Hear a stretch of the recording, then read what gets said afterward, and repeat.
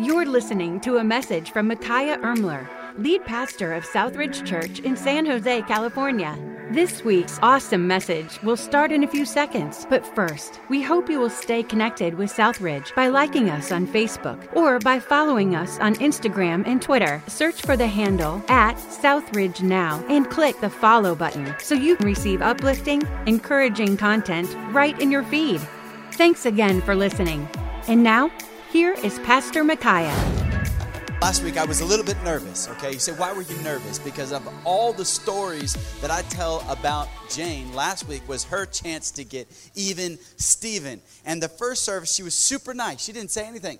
But the second service, this crowd, you all brought something out of her. And it was like, hey, there is no off limits when it comes to talking about me. So she just went for it and we had a good time. But last week was awesome to be together with you and getting to study what God had for us. And so we're in a series entitled The Imperfect Family. Week number 1, we talked about influence. The greatest thing that you really want over your family is influence.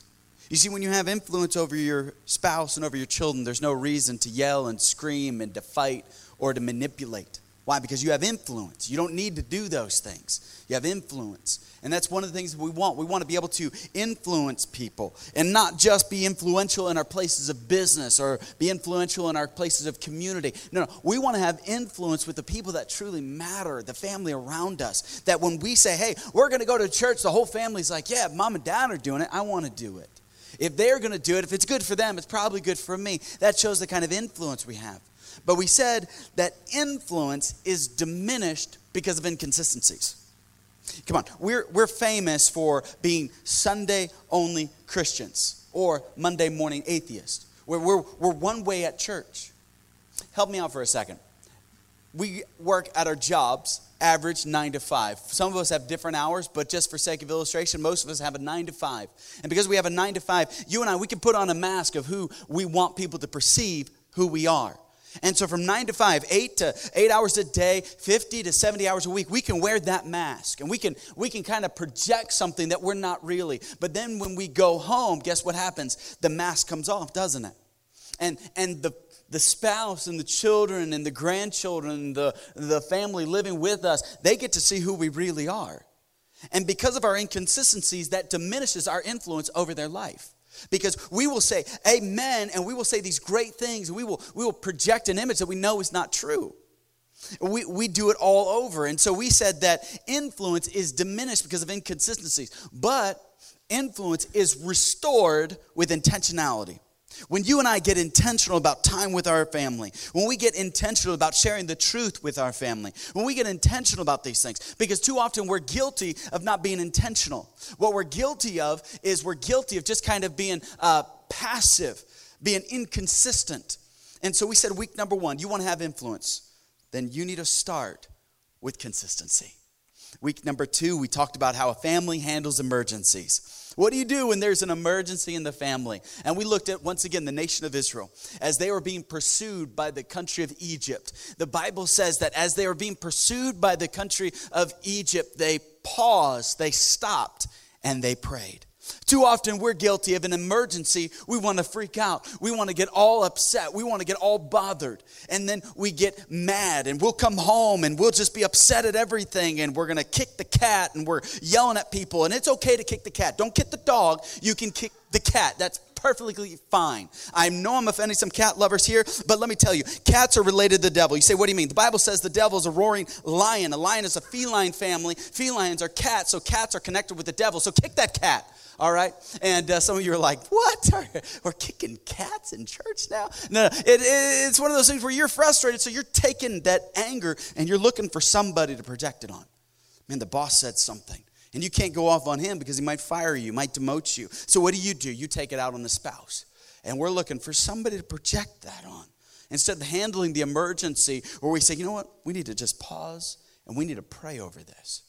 And then we also saw that they didn't just pause and pray. They understood that God wasn't picking on them, that God was picking them for a purpose, that they had a purpose, that God wanted to use their life. God wanted to do something with them. And so when you understand that I have a purpose, all of a sudden I don't need to get frustrated by it. I don't need to get so upset that God is working something out. And I want you to come back next week because we're going to talk about the pressure of a family. And many of us feel like we're in a prison of our own pressure. You feel like you're just in a prison with all the pressure that you've got going on. All the pressure, the financial pressure, the emotional pressure, the relational pressure. Some of you got bladder pressure. I mean, there's all kinds of pressure that's just kind of going on. And you're like, man, I'm dealing with all these different pressures in my life. So next week, come back. We're going to talk about family pressures that we deal with. And then last week, we talked about the rebel mom, how she breaks cultural norms. And we looked at the fact that a rebel mom raises a ruckus. And I like that word ruckus because it just kind of has with it, it's kind of that down home kind of raising a ruckus, starting up a fight, because too many times we think that, man, when it comes to parenting, when it comes to raising a great family, that it's just going to kind of easy and we're going to look good doing it. No, it doesn't. It doesn't look good. One person said it like this: progress isn't pretty. You ever see somebody in the gym and they're really going to work on that elliptical? I mean, they got sweat pouring down. They aren't worried about the makeup. I mean, they've got 3 more miles to go and they're going to get it in. Or he's on the incline bench and he's working out, lifting that weight, and all of a sudden sweat's pouring, doesn't care. Why? Because progress isn't pretty. Too often we want to have this beautiful family and make everything look good and think that, man, it's all got to look good. Otherwise, if it doesn't look good, maybe we're not really doing anything. No, progress isn't pretty. And so you may feel right now, man, I don't know if our marriage is working or if our family's working. If there's a mess, guess what? There's probably some ministry happening there. But this morning, I want to look at a topic, and you can write this down if you're taking notes. We're going to talk about eggshells and elephants. Eggshells and elephants. If you have a copy of God's Word, would you go to the book of Genesis, chapter 37? It's a familiar passage of Scripture. You say, what's happening in that passage of Scripture? There's a famous character. His name is Jacob. Later, his name is changed to Israel. He has 12 sons. And the 11th son, his name is Joseph. Joseph gets a beautiful coat, doesn't he? And if you're not familiar with the story, we're going to look at it right now. We're going to talk about some things as we go to the Word of God. Notice, if you would, verse number 1, here's what the Bible has to say. Jacob lived in the land where his father had stayed, the land of Canaan. This is the account of Jacob's family line. Joseph, a young man of 17, was tending the flocks with his brothers, the sons of Bilhah and the sons of Zilpah, his father's wives, and he brought their father a bad report about them. Now Israel loved Joseph more than any of his other sons because he had borne to him in his old age, and he made an ornate robe for him. When his brothers saw that their father loved him more than any of them, they hated him and could not speak a kind word to him. You know, today we have eggshells. There's an old idiom that says, or you maybe have even heard it. It talks about walking on eggshells. When you feel like you're around that person, you feel like you got to walk on eggshells. And you know where it comes from, right? You get that. It's nothing new. But when it comes to eggshells, it's interesting because we're so careful around them, right? I'm just going to set some eggs down here, and I want to be really careful. We're not even allowed coffee in this building, so I don't want to step on these and make a big mess. But I mean, it's one of those things where we'll just put some eggs here because you get it, walking on eggshells. There's certain people you work with, and whenever you work around them, you've got to be extra careful about what you say and what you do. Why? Because they're very sensitive to certain things. And so what I'm amazed by is this passage. There's an elephant in the room. There's some eggs in the family, and they're not addressing it. The Bible says that Joseph's brothers couldn't even talk about it. And I think that's representative of so many families. There are things in families that you just say, we don't talk about that. And so we grow up in these homes where moms and dads, brothers, this one's already cracked. I don't know what happened to that one. Not my fault. And we grow up in these homes where now we've got to navigate the eggshells. And all of a sudden, we're walking through, and there's things we just don't talk about. We don't talk about the fact that mom and dad sleep in different bedrooms. We just don't talk about it. I'm going to get real here for a little bit. We don't talk about the fact that our brother's a drug addict. We just don't talk about it. We don't talk about the fact that, guess what, we've got a daughter who's had a teen pregnancy. We just don't talk about it. We don't talk about the affair. We don't talk about the immorality. We just don't talk about these things. We just don't address it. They're just these eggshells. And what's amazing is there's a lot of tension when you're stepping around eggshells. I mean, some of you, you're feeling tension with me just putting my foot on these eggs. You're just like, please don't. And here's something. Many of you have more tension in your life than you need. How many of you are like, I got enough tension? But when we have eggshells in our lives, when we got these elephants, it creates a tension. in the relationship because you can't be open and honest. It's funny, you can go to work, you can be open and honest with somebody who's not doing their job. That's part of your job to call them out. But yet you do it at home and you get reprimanded for it. Because we're dealing with elephants in eggshells and we feel like we're at home walking on eggshells. So guess what? Your children are tense, your spouse is tense, and you are tense. You have to go to a chiropractor and they start working your shoulders like, whoa, what is going on? You are so tense. You're so tight. There's so many knots. And it's just the tension. And you have so much tension in your life, it's starting to physically manifest itself in your muscles. The chemicals are starting to build up there because you're dealing with all these things you just say, we just don't talk about. And I know it's real. And I know you came this morning and you were like, no, come on. It's been overcast. It's wet. It's raining. I just need me a good, happy little sermon to send me on my way. I don't want to do that. You see, I want to give you some tools for your tool belt. Or to put it in terms for the Silicon Valley, I want to give you a software update that'll make things speed up in your life, okay? And I'm not talking about one of those updates where it takes 2 gigs of memory on your phone. You're like, for what? What did I get, you know? Now my screen shakes when I move it. Really? That took 2 gigs, Apple, for real? I just want to vent about Apple for a second. Every time I do an update, I lose more space on my phone. I was like, you got to be kidding me. And so if you work for Apple, we got a little beef because my phone, I buy the cheap one, only 32 gigs. I can't afford the bigger one. So, man, all of a sudden it started my space, but I'm getting off track. It's an egg. It's an elephant in the room. And we just say, I'm not going to address it. We just don't talk about that. The hard thing is husbands and wives not talking. That there's just subjects they just say are just off limits. Hey, you don't even have to be in a marriage relationship. You can be in a relationship. And if you've got eggs or elephants in it and you just say we don't address those things, it creates a tension. It blocks off communication. It blocks off the ability to connect. And so here you've got brothers. Guess what? They're not really mad at Joseph. They're actually mad at their dad. And they're not talking about it. In verse 5 it says, hey, and they just wouldn't say a word. That's what happens, and that's what's destroying families, is the fact that, guess what? We get to a point where we just say, you know what? There's some eggs in the family, and we're just going to we don't want to break them, and we just want to stay away from them, so we're not going to deal with it, and we're just going to act like it does not exist. You know, the crazy thing when it comes to walking on eggshells is that you can't keep them from not cracking. You can't keep them from not cracking.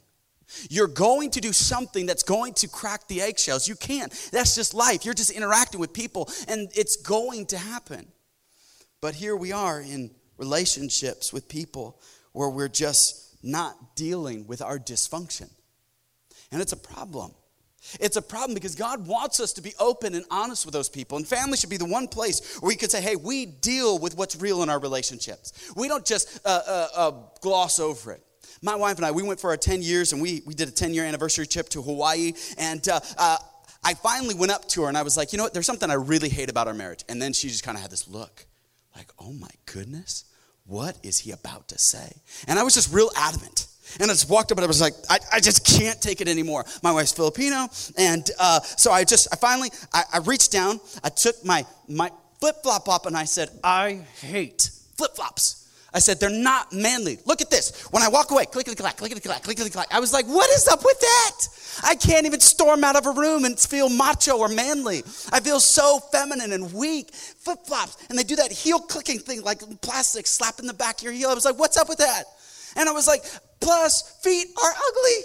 I don't even like feet. I don't even like my feet. Now we got to show it off to the world? She's like, well, we do our toenails. I was like, I'm not doing my toenails. I'm not gonna go and put whatever stuff you put on your toes. I said, I'm not gonna do that. I said, but because I love you, I'll wear flip-flops if you want me to.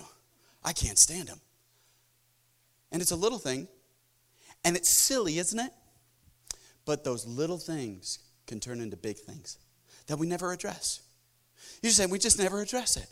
And so we go through our relationships, and there are eggshells that we're just kind of like, oh, we don't talk about it. We just don't talk about it. We get the fact that there's an elephant in the room. And the elephant in the room is something that you and I, we just say, oh, we just don't address it. Other people, you've walked into a situation. Maybe you've been invited to dinner, and you sit down. The other couple's been there first. But you can tell they had an argument on the way over to the restaurant, and they're sitting there. And then you could just tell, like, this is not going to be fun. And they're like, yes, we're going to have fun. You're like, I don't think we are. And then you ask them, is everything okay? We're fine. And you're like, oh, it's not fine. And now you got 2 hours of this. Why? Because there's an elephant in the room, and the elephant has become the family pet. And instead of addressing it, instead of saying, hey, we need to start dealing with this, and we're so, especially if we're in the church, we're so bad about dealing with this stuff. We just want to act like it really doesn't exist. We want to act like we don't have any eggs. You see, here's the reality. Your elephant is laying eggs. That's what's happening. You didn't know that was possible, but your elephant is laying eggs. And your kids know it. Your grandkids know it. Your relatives know it. Everybody knows it. You just don't want to address it. There's a famous king in the Bible. His name was David. David had several children, several wives, and one of his sons, his name was Amnon. The Bible says that Amnon did exactly what David did. You say, what did David do? If you came last week, you read what David did. He took Bathsheba, and he forced her against her will is what he did with Bathsheba. So Amnon says, Dad got away with it. I'm going to try it. Except Amnon does it with his half-sister, his stepsister. And guess what? He does get away with it. You see, Amnon sleeps with his half-sister, takes advantage of her. She tells her brother's name is Absalom, and Absalom tells her, don't say a word. And for 2 years, nobody talked about it.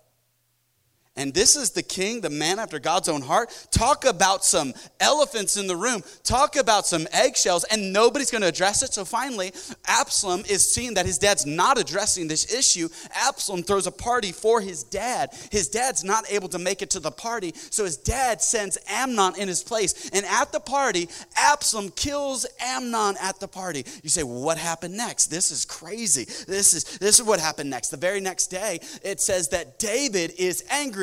Oh, okay, then what did he do after that? He sent Absalom away for 7 years and didn't talk to him. Wait a minute. One son took advantage of one of your daughters. The other son got vengeance and murdered him, and David's still not talking about it? And we do the same thing, don't we? Yeah, yours may not be as big, it may not be as bad, but yet your spouse knows. Your husband knows. Your children know. They know what's going on. They know what's happening. They pick up on this. Like, hey, my daughter's 7, and she has these journals. And sometimes I'll open up these journals. She'll just leave them lying around. And she'll journal about what Jane and I had a passionate discussion about. And I was like, she's here as a reporter taking notes. And then I'm like, babe, see, I did win. See, I told you. We have a record of it. And Jane's like, I'm about to hit you with this book. And I was like, okay, I'll stop. You see, even our children know, and they don't have to be very old to pick up on these things. They feel the tension in the house. They feel the tension. They can walk in from school and be like, oh, maybe I should go to a friend's house. Because they just sense it. And so we can choose to say, you know what, we're going to address it, or we can just be like these brothers and say, hey, we're not going to deal with it. You see, first of all, please write this down if you're taking notes. Families shouldn't connect because they disagree. They shouldn't disconnect because they disagree. And that happens a lot, doesn't it? One disagreement creates a disconnection.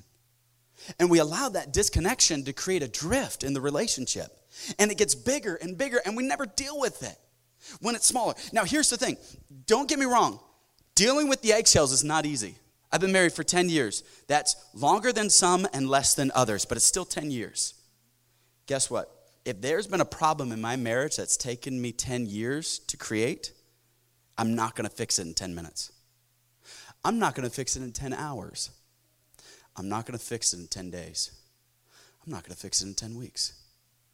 Help me out, church. If it took me 10 years to create the problem, how long is it going to take me to undo it? 10 years. That's why we don't deal with these. Now, I'm not saying every problem is 10 years. I'm just saying if it took you that long to create it, don't just think, oh, we'll just one therapy counseling session and we're good. And I know a lot of people that do that, and then they come back to me and say, hey, Pastor, we're getting a divorce because we went to that counselor once, didn't work out. No.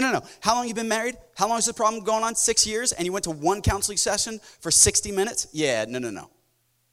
If I walked in this morning and you see my arm is broken and the bone is sticking out, you'd be like, hey, Pastor, I think you need to go to the hospital. I don't think you need to be here. Now, some of you, you'd be like, no, I've seen the good doctor. Let me fix that right up. Anybody got some tape in the house, some gaffer tape? Let me just take care of that and just fix you right up. No, you'd be like, go get help. You see, when it comes to things in our relationship, why aren't we willing to do the same? Why aren't we willing to say, you know what, I know this is going to take some work, but I'm going to do it.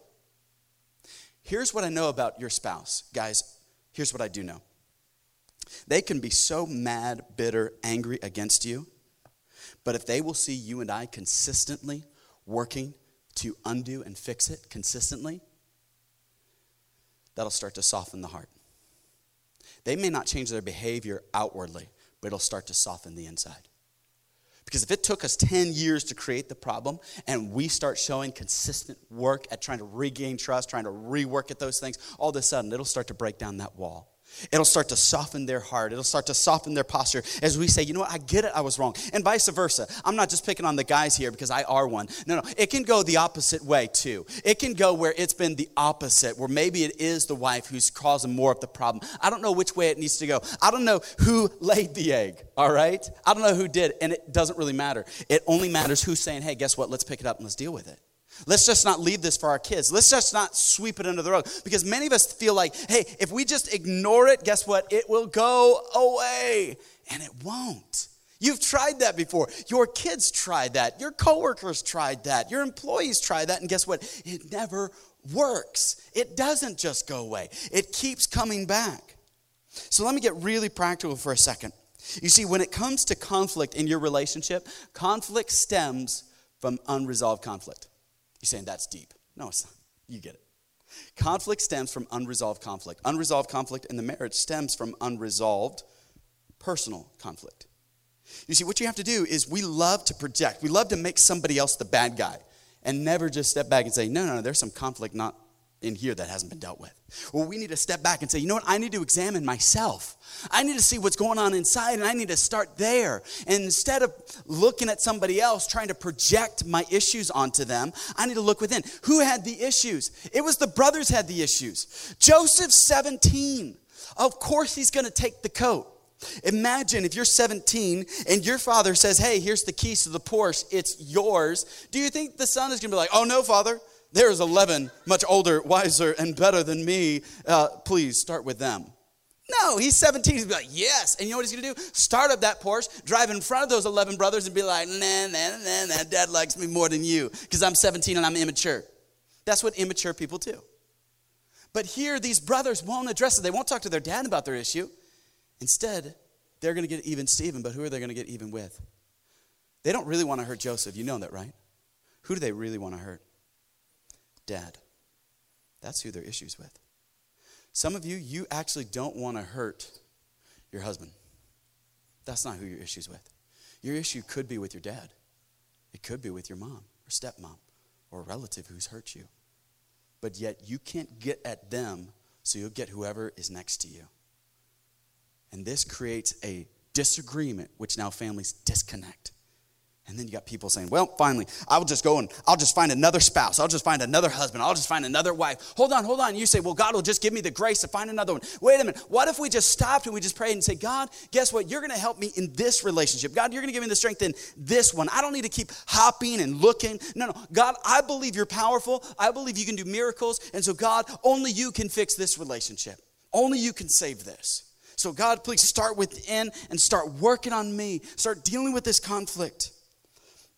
Real practical, like really baseline. One of the biggest things Jane and I used to always struggle with, and I see it so many times in families, is we're so busy, right? Our kids do taekwondo, they do cheerleading, they do piano, and then on top of that, I've got all the things that I'm doing, all the things my wife is doing. We both work, and so it creates a lot of tension with schedule. And you get it too. This week, we had not only meetings, not only birthday parties, but we also had the school recitals, as well as taekwondo, and as well as piano, and as well as all these things. And so what happens, it's real easy to come to a night and be like, all right, babe, I got to run to a meeting. And my wife be like, no, you're watching the kids because I've got a meeting.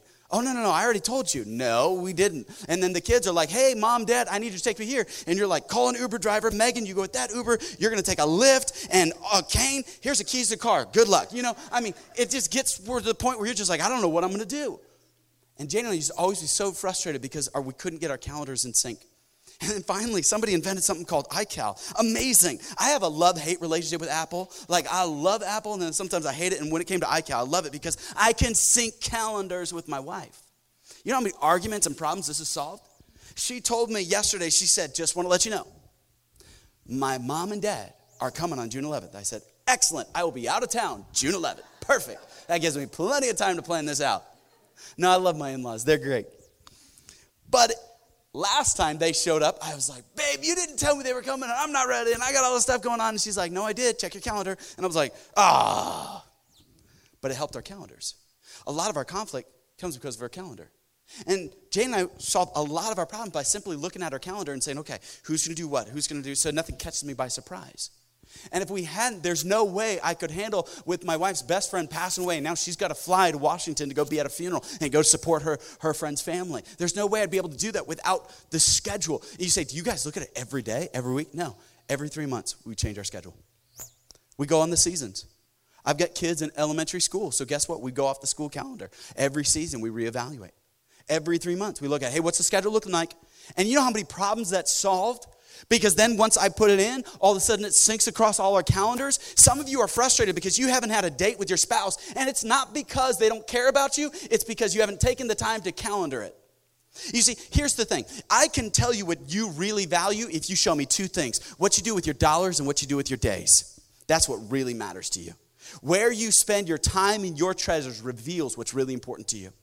And for some of you, it's very telling where you spend your time and where you spend your treasures.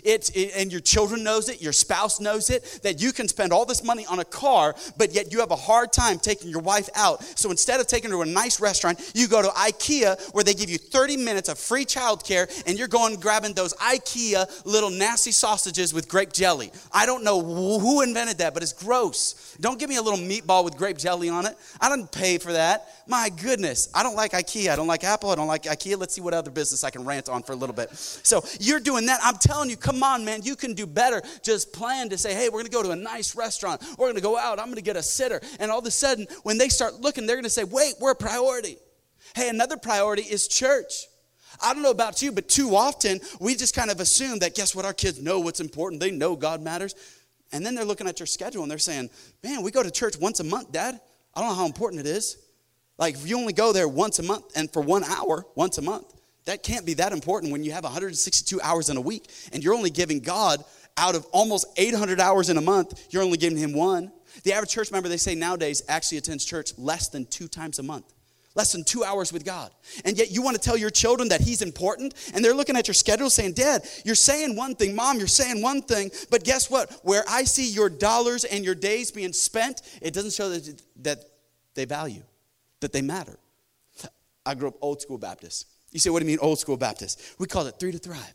My dad was a pastor, so I'd get up early on a Sunday morning, and I would help set up. I've been portable ever since I can remember. You're just going and setting up church and doing that kind of stuff. Except we had something called Sunday school. You got there at 9:15 for Sunday school, and you went to Sunday school. You got your sticker chart. Then you went to big kid church, and you sat in church, and then you went home for the afternoon, and then you came back early because we had a Sunday night service. But before the Sunday night service, we had choir practice. I was in the choir, y'all. Yeah, I couldn't sing worth anything, but man, I'd stand there, and I'd sing in the choir, and it didn't matter because everybody else would drown me out. So I'd get there early for choir, and then I would stay for the Sunday night service. Here's the thing about a Sunday night service. If you didn't grow up in a Sunday night service, it didn't matter what time the preacher felt like getting done. He'd go as long as he wanted. So you packed a lunch and a pillow. It just didn't matter. And he was going to hang out till the Holy Spirit showed up. If the Holy Spirit wasn't showing up, guess what? You weren't leaving. You weren't leaving until he showed up. So it could take an hour and a half, 2 hours. It didn't matter. You were just there. And then we would come back. We had a midweek service, as if enough church on Sunday wasn't enough. You got to come back in the middle of the week. And on top of that, so we'd have our midweek service. On top of the midweek service, I had youth stuff. Saturdays, we did outreach. And then that's not including the spring revival, winter revival, autumn revival, summer revival, vacation Bible school, special events, youth retreats. We were in church a lot, y'all. I was always in church. Here's the thing. What were my parents trying to teach me? Something mattered, didn't it? And guess what? I don't look back and say, man, that church stole all that time from me. I'm so sheltered. I'm so messed up. I'm messed up, but it's okay. I love Jesus, and Jesus loves messed up people. So here's the reality. I saw what was important. And I'm not trying to give you a guilt trip, but let me just tell you this. From the time I turned 18, do you know how many Sundays I missed church? 0 to 18, that's how many Sundays I missed. That's not me, that was my parents. Because they would drag me to church because they were like, no, this is important. But yet, what are we telling to our family? I get you need a break. I'm not trying to say, man, you always be in church. But I am trying to say, you know what? We've got a real problem when we can't even give God an hour a week in the house of God. You see, they say it takes a village to raise a child. I say, pick the right village. Southridge is a good village. Ridge Kids is a good village. My kids have been saved and baptized in our church. I think we've got some great life group leaders. I think we got some great ministry leaders. I think we got some great pastors. I think we got some great staff here. I think we got some good things. This is a good village to say, guess what? I'm going to be here more than just once a month, because guess what? My family problems aren't going to be solved if I'm not in the family of God, and if I'm not around those people who are stirring me on, iron sharpening iron, saying, guess what? Hey, Dad, you can do a better job at loving your wife. Hey, Dad, you can do a better job at parenting your kids. Hey, wife, you can do a better job at spending time with your husband. I know life is busy and the kids are demanding, but you can give him a little time and attention. I get it, kids. Guess what? Mom and dad are busy, but guess what? You can honor and respect them. You can obey them. They're not perfect, but you can still honor and obey them so that your life will be long and you will prosper. And that's not from Spock. That's from Ephesians chapter 6, verse number 1. You read it and you see it. Spock stole it, okay? And so you got to understand that that's what this church is preaching. That's what we believe, because we understand that it takes a village. And so we want to create the right village. That's why we will leave the 90 and 9. We'll go after the one. You can take our building. You can take our stuff. We don't care. We just keep on going. The mission of Southridge will not change.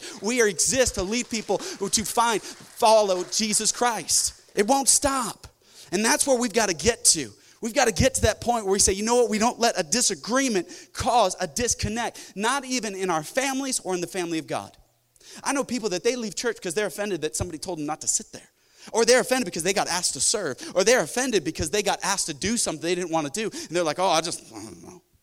Really? Is that all it takes to set you off? Is that all it takes? One little egg and all of a sudden you're just bent out of shape?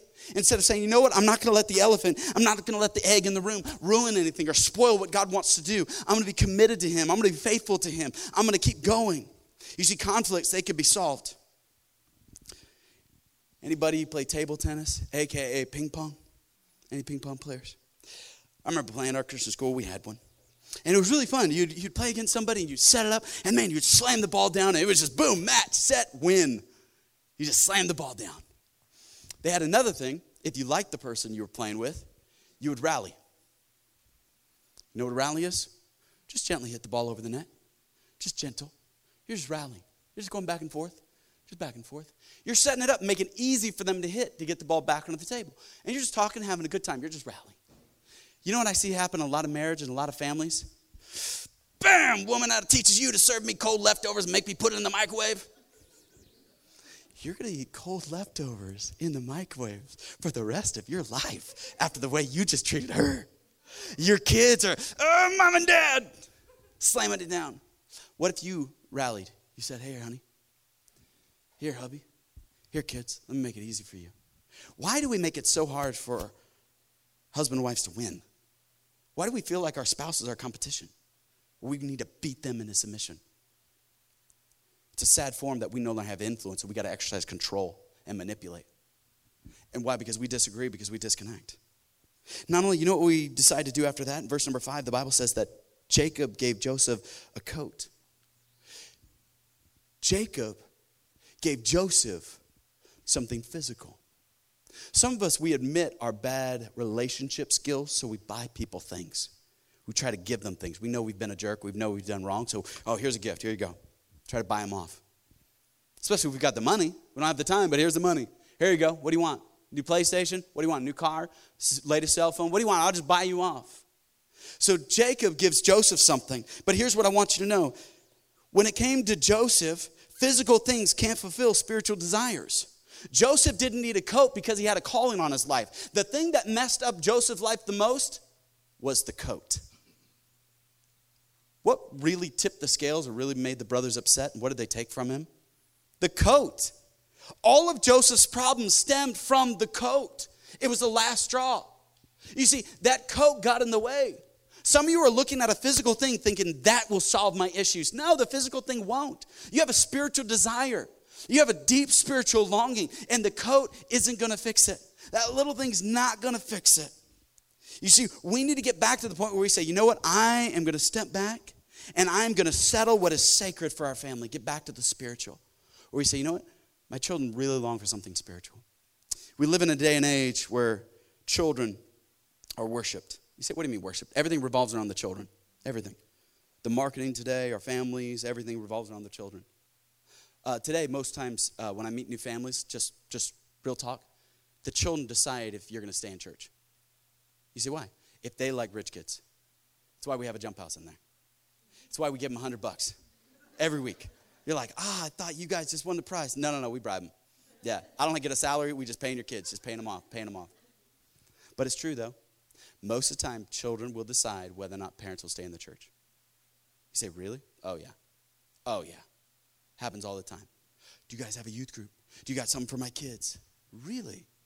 Is the Word of God not enough for us? Is it not enough that the Word of God is preached where it's put out there? Yeah, we don't always like it, but it's just real honest. I'm not just hearing about tips and tricks where I'm just like, it's real world stuff that actually will help me. Because I don't know about you, but I've been in ministry long enough. I hate when I see couples fractured. I hate it when I see people fighting. I'm thinking, man, if they were just in church. Man, if they were just in a small group. Man, if they just had some Christian friends. If they just had somebody that was there.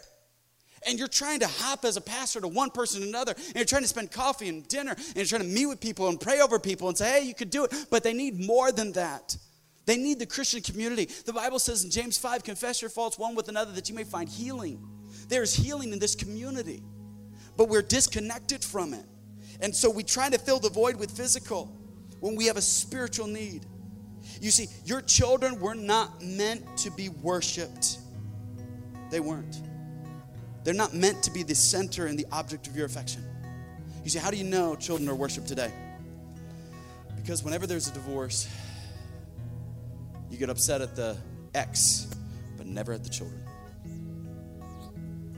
You say, well, it wasn't their fault. Of course, why would I get upset at them? No. It's the fact that all of a sudden you raise them up and you start spending all this time and attention that you were giving them all along that you were never giving to your spouse. And I get it. If you were like me, broke and poor, you want to give your kids everything that you never got. I didn't own a new bike until I could buy myself a new bike. 7 siblings, 1 bike. Let's share. I pray it's not pink. You know what I mean? Little streamers, little pink helmet. Oh, great. I'm going to get beat up going to school today. That's just how it was. So, of course, I want to buy all 3 of my kids a bike. Hey, I want to give them 2 bikes, make up for all the ones I never had. I had to have a bike that was huge, way too big for me. So, of course, I want to give it to them. But what am I creating? An entitled child, a spoiled brat. Of course, you as a parent want to give your kids everything that you never had, every opportunity you didn't have. My dad never said he loved me till I was out of the house. Never once said it. You say, you got to be kidding me. No. Because his dad died when he was 18. He never heard it. So guess what? He passed on what he never got. Oh, don't feel sorry for me. I'm just saying this is what we do, and this is how we set up our children. And our children become the object that we worship, but your children were never meant to be worshiped. They were meant to be taught how to worship God. We worship one God. That's healthier for your child because they can't bear the weight of that. That you're like, you got to succeed. You got to be everything. And some of us, we're living vicarious through our children. You're putting that weight and that pressure on our children. Why do you think depression and suicide is on the rise among young people with all this potential and all this stuff? Why? Because they're carrying the pressure of their parents. And so we need to step back and say, wait a minute, I don't need to just give them the physical. I need to give them the spiritual because God created them as spiritual beings. Lastly, in closing, we're wrapping it up. Just because you bury it doesn't mean it's gone. What did the brothers do? They took Joseph, took his coat, and they threw him down an abandoned well. And they thought, we'll never hear from him again. 20 years later, they're starving. They go to Egypt. And who's there? It's Joseph. You could say this morning, hey, Pastor, thanks a lot. That was good. I'm sure you worked hard on that. All right, that's good. But yeah, I'm not really going to deal with these. As a matter of fact, I kind of like my pet elephant. Who else has a pet elephant? Check out this guy. Yeah, I got my pet elephant. He smells funny, but it's all good. I like eggs. I like them. I don't care if they're crushed. I like them scrambled. It's all good. It's all good. You say, I'm not going to deal with it. That's fine. That's totally fine. But I'm going to tell you, when you and I decide not to deal with these things, not to address the mess in our life, it does not go away. You ignore it, it doesn't get better. And some of us are thinking that I'm going to ignore the problem that I have, and it's just going to get better. I'm going to tell you right now, it's going to be hard. You're going to have a tough conversation. And that conversation may not fix it right away, will it? Like I said, there are problems. I've only been married 10 years that I've created over 10 years of marriage. that I've created, I'm having to work backwards to fix it. And I'm falling more and more in love with my spouse, not because we're perfect. We are far from it. Wednesday or Saturday night before Jane preached, we were having a little row, a little passionate discussion. She was like, "You have to preach with me." I was like, "I'm not doing it." No. She was like, "You have to. There's no way I can preach by myself." I was like, "I don't care." And she was like, "What? I told you a year ago I wasn't." And she was like, "I can't believe you're doing this to me." I was like, "I'm going to bed. I'm going to sleep in." She was so mad. And then she preached such a good message. It was such a good word. And I was so proud of her. And then we went out to lunch. And I was like, "Babe, you did so good." I would have just messed you up. See, I know a couple things. You see, sometimes we don't like to address these things. But I'm going to pray for you. I'm going to pray that you would no longer avoid conflict. I'm going to pray that you would say, "You know what? This is going to be tough. And I don't know how long this journey is going to take.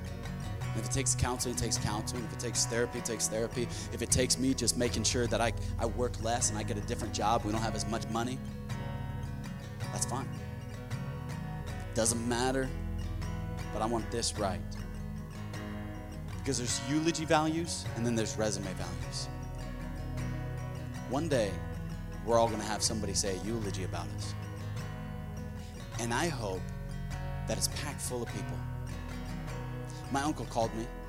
I haven't spoken to my uncle in 20 years, lives in Hayward. We're starting to reconnect. Distant, and he called me this week. He said, "Hey, my paternal grandfather on that side passed away a year before I was born in 83. He said, 'Hey, do you want some of your grandpa's stuff? Do you want to get to know him a little bit?'